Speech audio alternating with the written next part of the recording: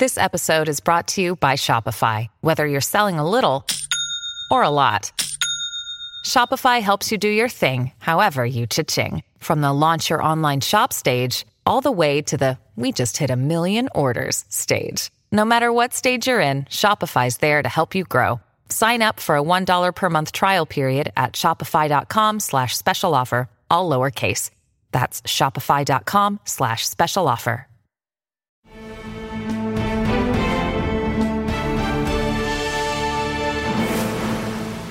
Welcome to Unfiltered. Here's tonight's headline: 17 days. President Trump continued his 2018 greatest hits tour with his latest rally just hours ago in Elko, Nevada, part of a multi-state tour of Trump country intended to fire up voters ahead of these crucial midterm elections. The Democrat Party has become an angry, ruthless, unhinged mob. So Democrats produce mobs. Republicans produce jobs. That's become hashtag. Right? That's called hashtag. The single greatest ally that the Democrats have is the fake news media. This will be the election of Kavanaugh, the caravan, law and order, tax cuts, and common sense. For more on this, let me bring in CNN correspondent Boris Sanchez, who's at the White House tonight. Boris, what did you see at tonight's rally? Hey there, Essie. To some degree, this was, as you noted, the president's greatest hits, reiterating lines on Justice Brett Kavanaugh, the caravan, etc. But in some ways, this was a flashback to the candidate Trump that we saw back in 2016. That sort of doomsday rhetoric elevating the midterm elections potentially to a life-or-death proposition, not just for his presidency or his agenda, but for the entire country. At one point, the president suggested that Democrats were trying to help undocumented immigrants to secure precious resources that belong to American citizens. The president actually said, if you want to save the country, you have to vote, presumably Republican. We can likely expect more of this coming from President Trump as we get closer to November 6th.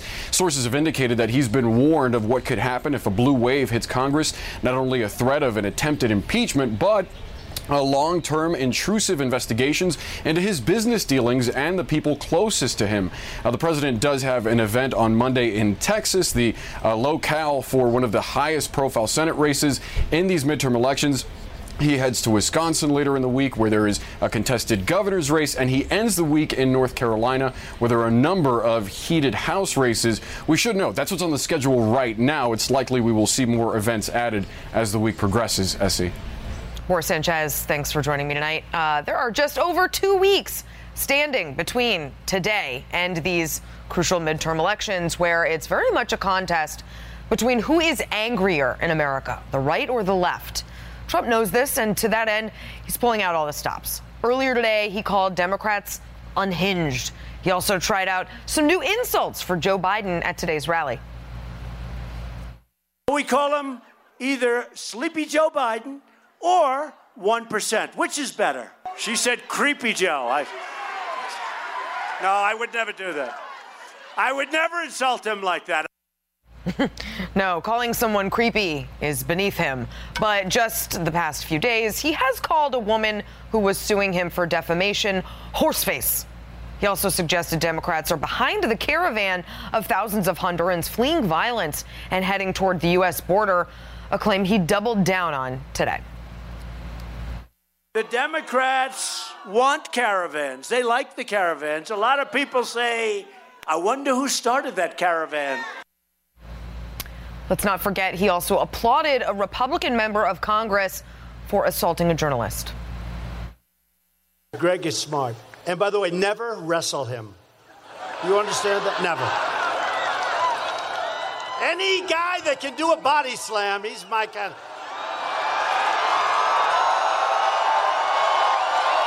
He's my guy. It's worth noting the president could be focusing just on a booming economy, record unemployment. But this low-hanging fruit is just too tempting to pass up. Here's the deal. Trump's trying out a new line that these midterms are going to be about Kavanaugh and the caravan. He's likely not wrong. It's no secret the Republican base is motivated by illegal immigration. And I've been saying for weeks now that the Kavanaugh confirmation hearing awakened an angry, silent majority that the left is not anticipating. He's not wrong, but at what cost? The President of the United States has chosen to believe a bogus Saudi explanation for their brutal murder of a Washington Post journalist. At what cost to democracy? The President of the United States is backslapping a U.S. congressman for assaulting a journalist. At what cost to freedom of the press? The President of the United States is using immigrant families fleeing violence and pain to gin up fear among his base. At what cost to basic human decency?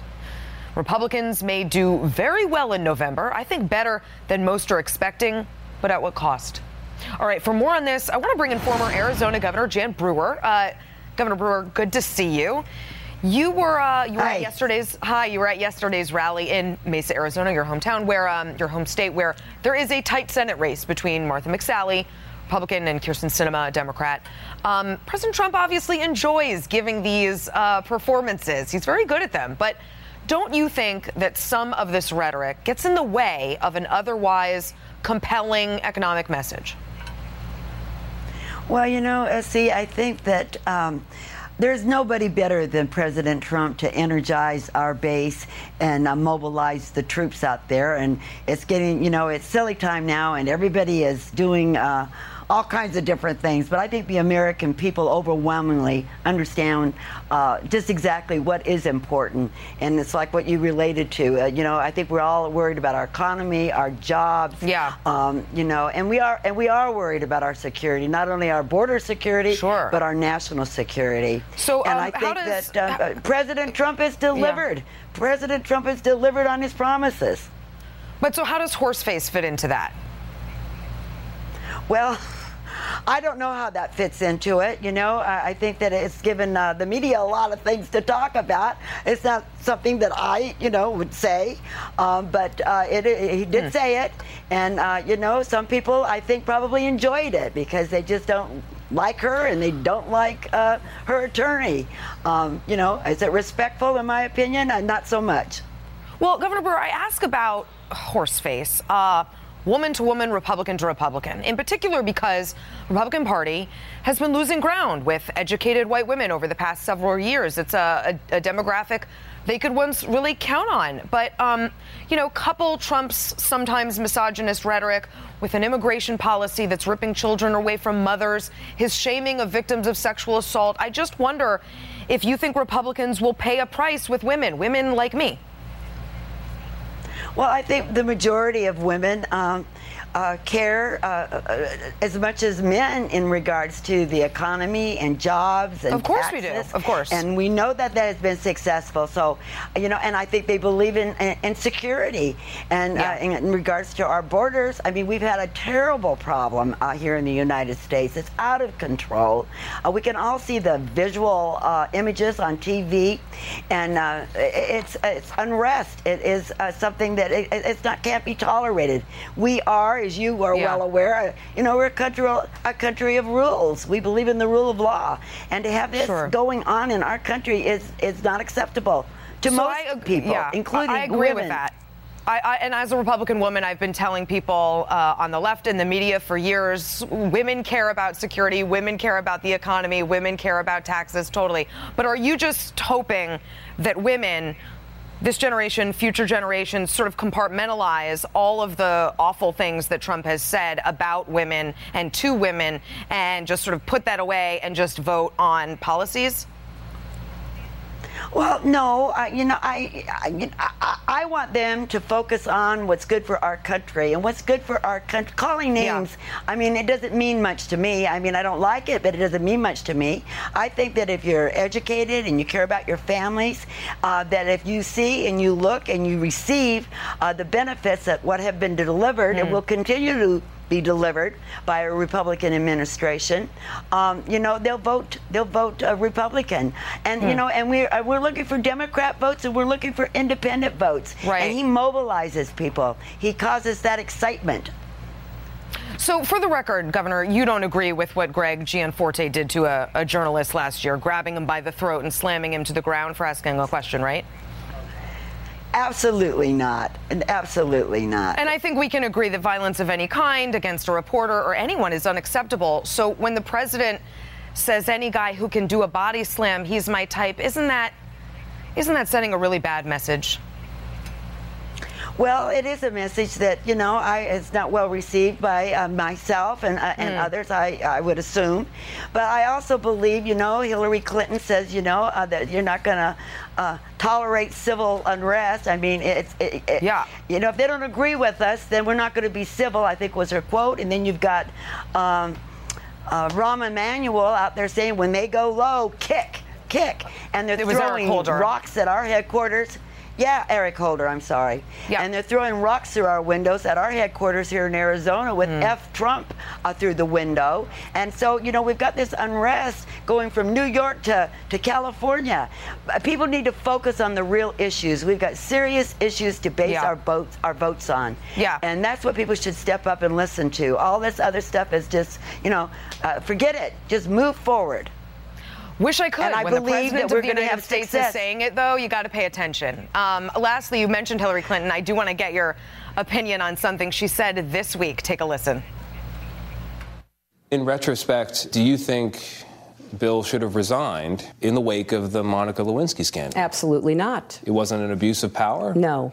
There are people who look at the incidents of the 90s and they say a president of the United States cannot have a consensual relationship with an intern. The power imbalance is too great. Who was an adult. But let me ask you this.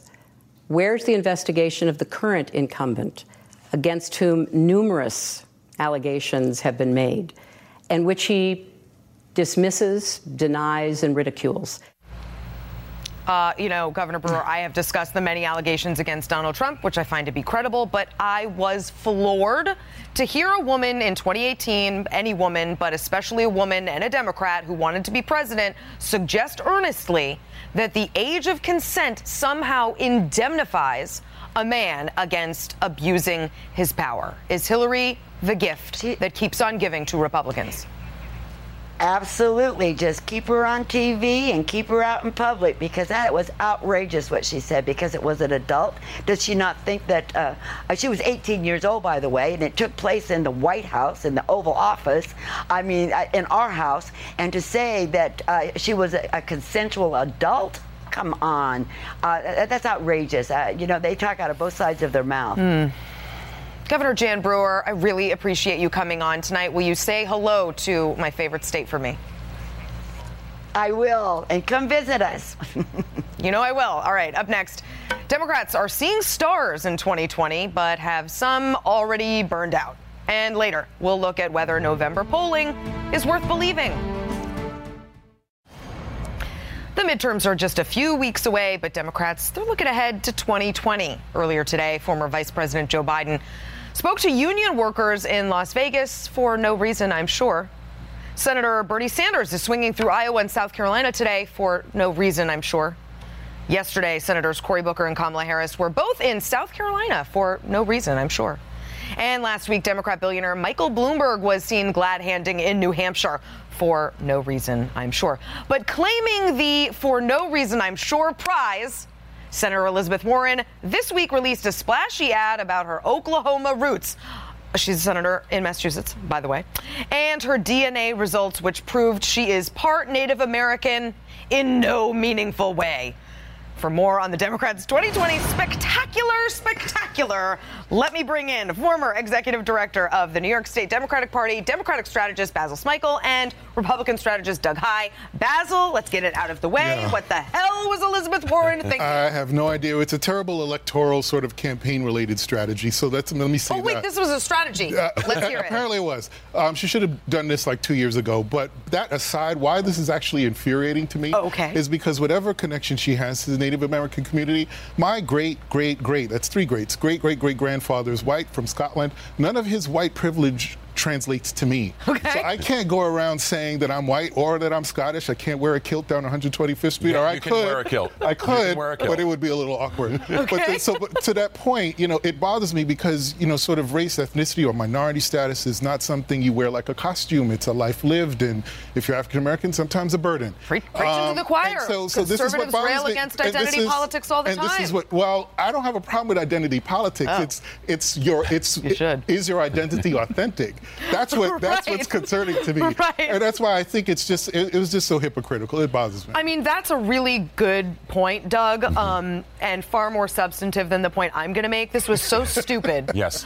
As a PR move, you are a PR comms, political professional. She didn't call Cherokee Nation right. to ask or tip them off, which would have been like job one, to avoid the backlash that she got. I mean, should she fire everyone that works for her? No, because this comes from her. This was clearly her decision. We're going to do this. We're going to take the lead on this. We're going to do it before the elections to kick this off. This is when the staff rolls their eyes and tries to figure out how they can placate the boss and not make a mistake at the same time. And so, it's not what we've seen this week. It's not Donald Trump getting the best of Elizabeth Warren here. Elizabeth Warren got the best of Elizabeth Warren. And the story unraveled as the numbers unraveled. Oh, yeah, it did. Let's talk about Joe Biden.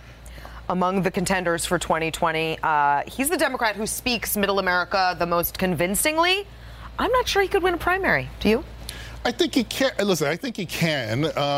And if you are a voter that believes that our candidate, the Democratic candidate, should be able to match wits with, have a similar personality as Donald Trump, he's your guy. Do you think he's progressive enough for this new liberal Democratic Party? Here's the thing. I actually don't think the next president after Donald Trump, 4 years or 8 years, needs to necessarily have that progressive ideology that you're referring to. Right. It has to be, I think, largely custodial. Why? Because that president is going to be undoing almost everything that Donald Trump has done.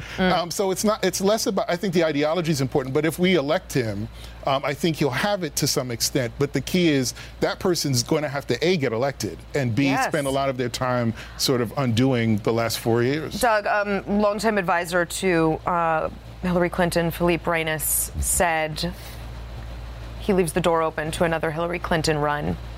What do you make of that? 3 words, make it stop. 4 words, please make it stop. This would be like knowing the Titanic would sink before the Titanic is launched. Right. It's not going to happen. She's not going to win. Her message is, I lost to Donald Trump, which isn't one that really reverberates well in the Democratic community. But I'd also say one thing that people underrate about Joe Biden. There's no white Democratic politician who has more credibility in the African-American community than Joe Biden does. Because of his work with Barack Obama. And he can go into those communities in ways that a lot of white Democrats can't with credibility. Yeah. And that's a big block of the Democratic Party.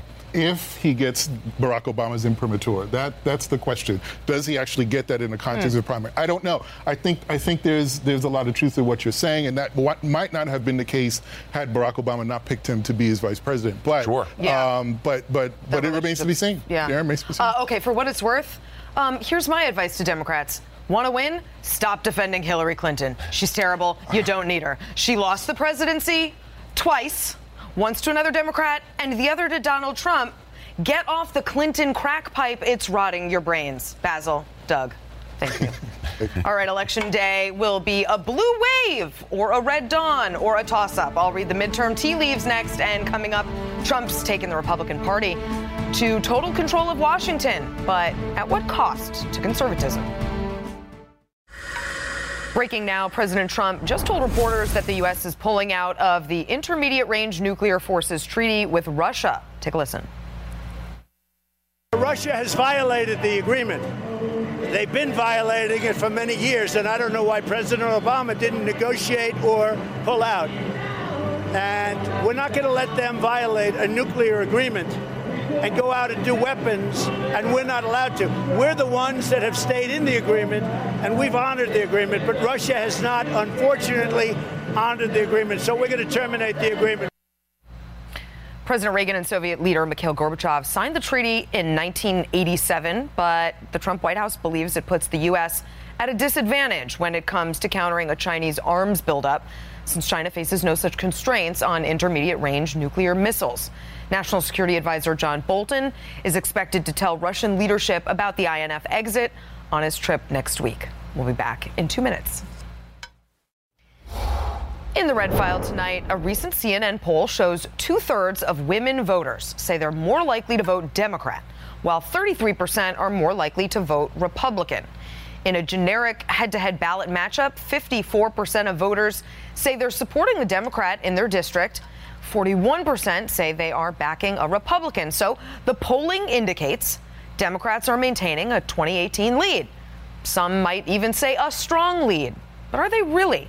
Nate Silver of 538 reports he's seeing a trend for midterm election predictions, that those same overstatements that crashed and burned in 2016, particularly in the media. Silver told the Washington Post this week there's a 40% chance that both houses of Congress will end up in the hands of one party. Joining me now is senior writer and analyst for CNN Politics, Harry Enten.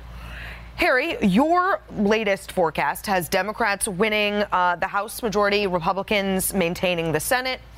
I've been saying I will not be surprised if Republicans keep the House.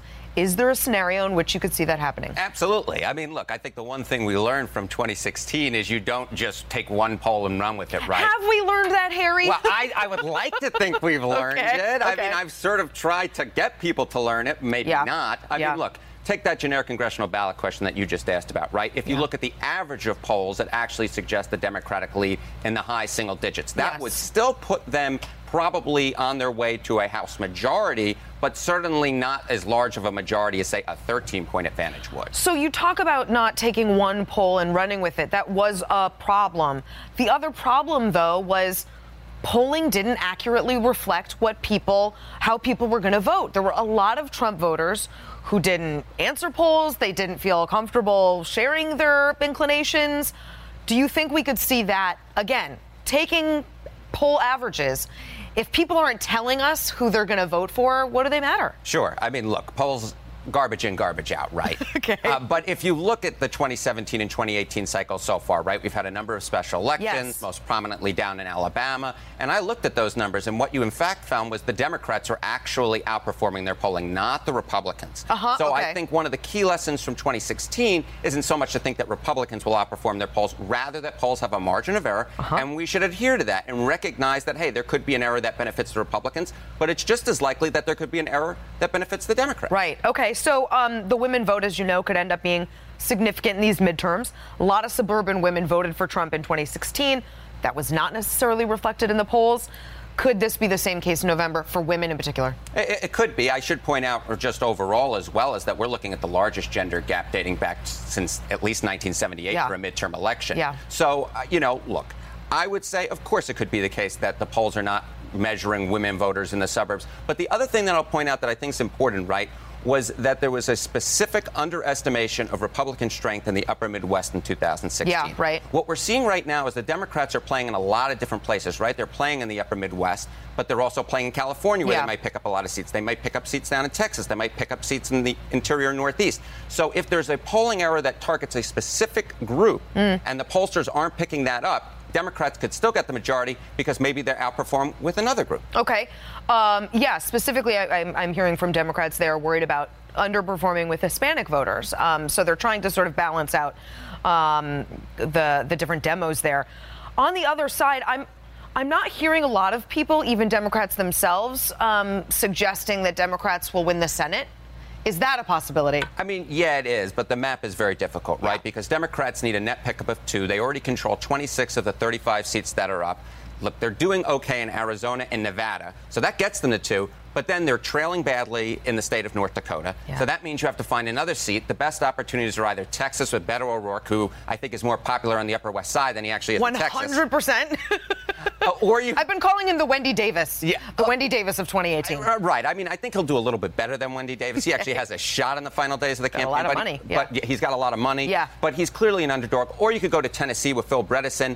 And there was one poll out this week that did show him up by a point, but the overall average has him down probably by about 4 to 5 points. That's what my forecast currently has. So, I mean, you're just going through a lot of different scenarios. It's tough for Democrats. But look, they still have a shot.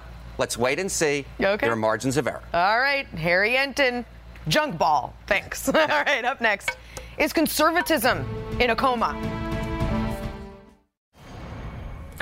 I want to take you back to July of 2015. Donald Trump was appearing at a conference for religious conservatives in Iowa, and he was asked about John McCain. Remember this? He's a war hero because he was captured. I like people that weren't captured, okay? I hate to tell you.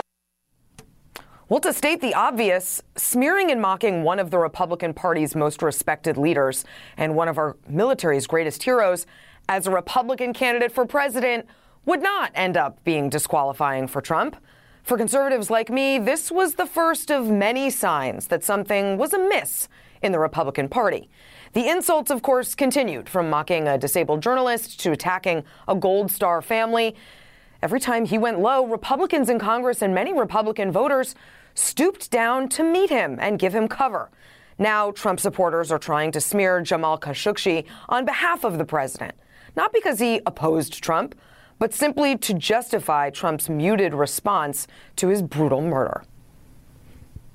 One thing we have to understand is Khashoggi was not a good guy himself. Now some things have come out, and we're just reporting the facts. You know, Lisa, we don't have to fall down one way or the other on this, but Khashoggi was tied to the Muslim Brotherhood. And there was this. At a rally this week, Trump voters burst into rabid, almost feral applause when he boasted about a Republican House candidate assaulting a reporter. Greg is smart. And by the way, never wrestle him. You understand that? Never. Any guy that can do a body slam, he's my kind.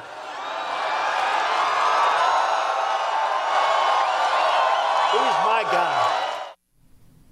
Guys, here's what I want you to know. This is not conservatism. These are not conservative values. This is, however, and arguably and lamentably, today's Republican Party. Republican U.S. Senator and CNN senior political commentator Rick Santorum and CNN chief media correspondent and host of Reliable Sources Brian Stelter join me now.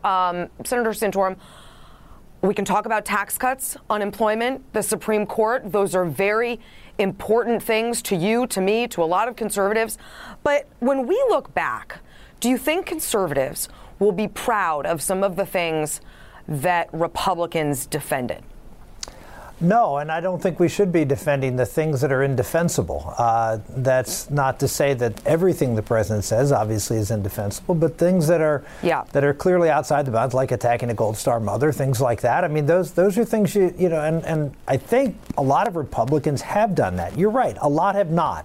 A lot of just whatever the president does, they find a reason to justify it, and I think that's wrong, and I think it actually has caused, encourages the president to do more things that are irresponsible, that hurt him and hurt the country and hurt the Republican cause and the conservative cause.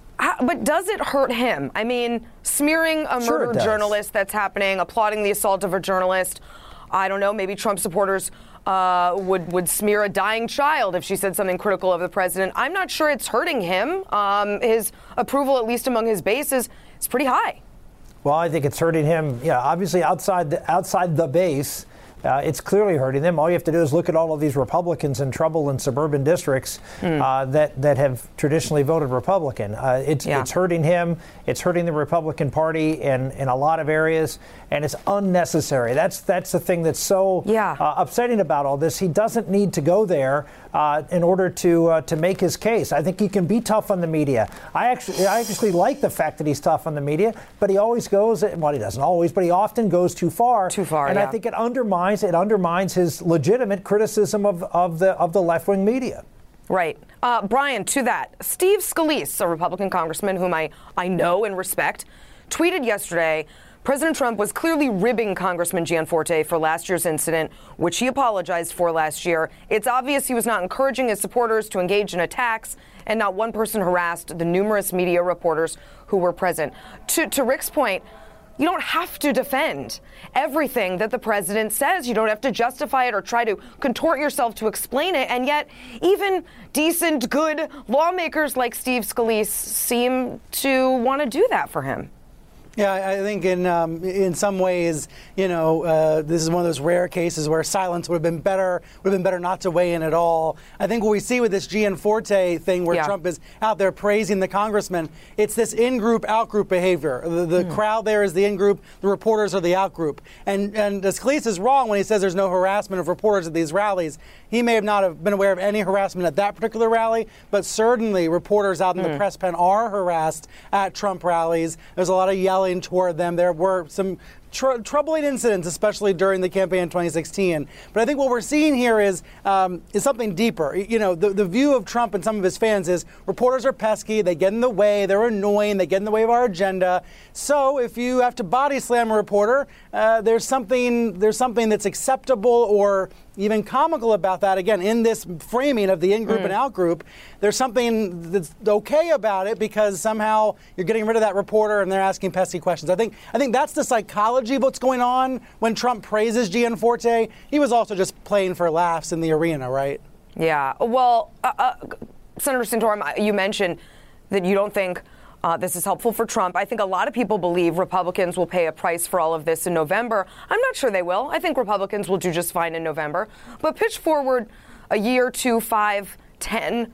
Do you worry that conservatism suffers, that you and I have a harder time convincing young people, women, minorities, anyone else, that our policies are better? Well, look, as you know, S.E., I was one of the original authors of the blue-collar conservative movement within the Republican Party. Wrote a book about it 4 years ago, which Donald Trump read before he ran for president.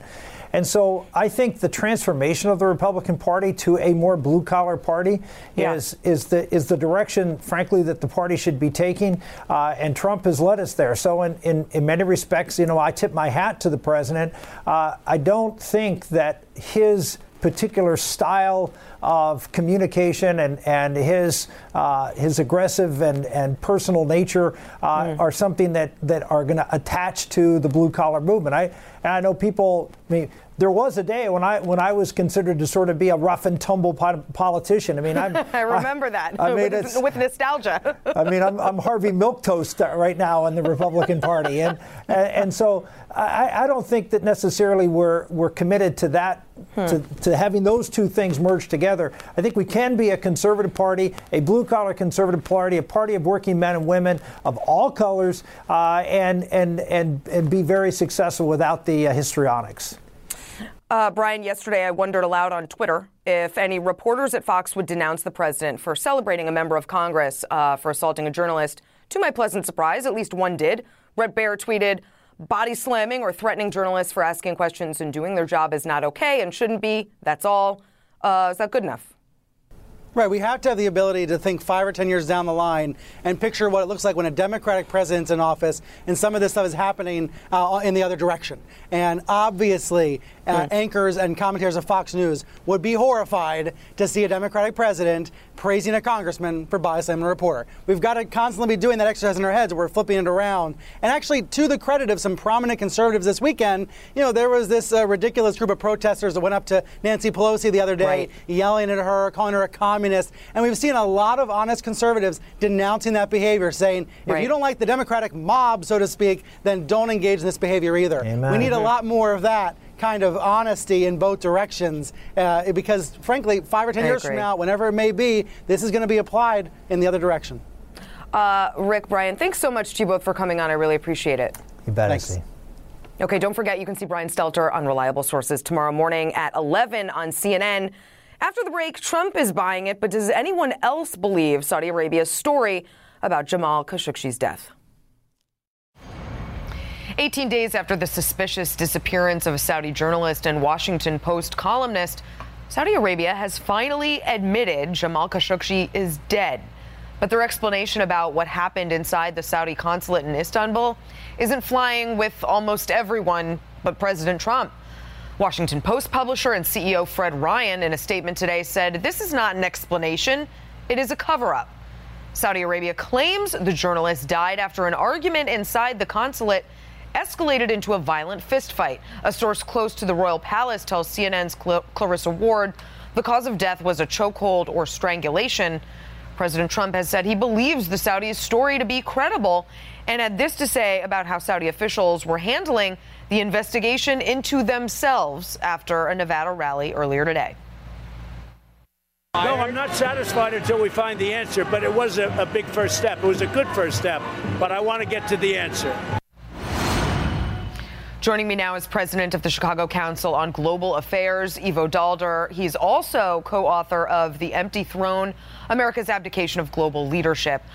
So, Ivo, Saudi Arabia has repeatedly changed their story, but Trump keeps downplaying the possibility of the Saudi royals' involvement while boasting about our economic ties to the kingdom. Doesn't that signal to the Saudis that there's no incentive to be more transparent about what happened? Yeah, I think it does. I think what we're engaged in, both with President Trump and the Saudi leadership, is a damage limitation exercise. There's nothing like the complete or thorough or transparent investigation that Secretary of State Mike Pompeo said was needed when he was in Riyadh and heard the Saudis say, in fact, they're making up stories to get on with the business as usual. And that's, of course, totally unacceptable. Well, Trump is out of step even with his own intelligence officials on this. And even one of his staunchest foreign policy supporters, Senator Lindsey Graham, said he's not buying the Saudis' explanation. Lindsey Graham tweeted, "To say that I am skeptical of the new Saudi narrative about Mr. Khashoggi is an understatement." So Trump has options, Ivo, on a broad spectrum if he wanted to use them. What do you think would be the appropriate sort of balanced response? So I think there are kind of three things he should do. First, I think it's necessary to go to the UN Security Council and to demand an international investigation with the full cooperation of both the Turkish government and the Saudi government. We can't expect the Saudis to be investigating themselves, and frankly, we can't just rely on Turkish leaks to the media to know what really happened. We really need a serious investigation. Secondly, the United States should work with Britain and France and other allies to suspend any further arms shipments to Saudi Arabia. There is absolutely no reason why at this moment we should be sending arms to the Saudis, and we can work with the Brits, we can work with the French to stop those kinds of shipments. And then third, the war in Yemen that we have supported with intelligence and other means, it's got to come to a halt and come to a stop. And we should press the Saudis to finally stop the indiscriminate bombing that has killed tens of thousands and left millions destitute in Yemen, and the prospect of a famine there is very serious. The time to say we need to get the Saudis to change their behavior is now. This is the opportunity to do it, and that's what real leadership would mean. Well, according to the Financial Times, Russia President Vladimir Putin is using this as a means to gloat about the end of U.S. global dominance. Is that just demagoguing, do you think? Yeah, absolutely. It's Putin being Putin. Yeah. It's trying to find every time there is some situation in which the United States, either because of its own actions or because of other actions, finds itself in difficulty, he starts poking at it. And that's what he does. He's a master at it, and we were seeing it happening again. But we're providing the opportunity here. We're letting the Saudis off the hook.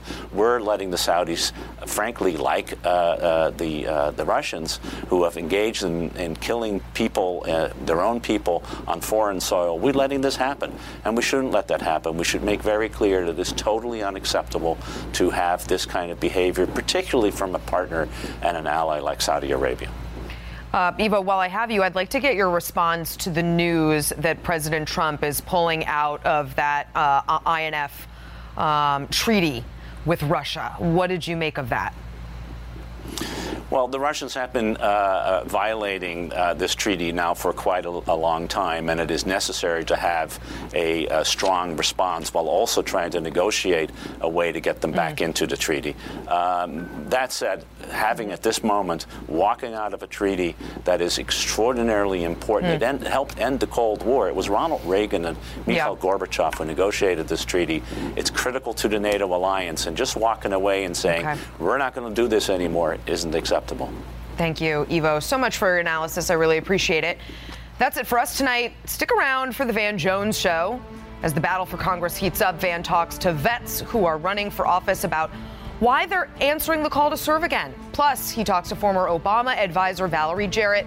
That's up next on CNN.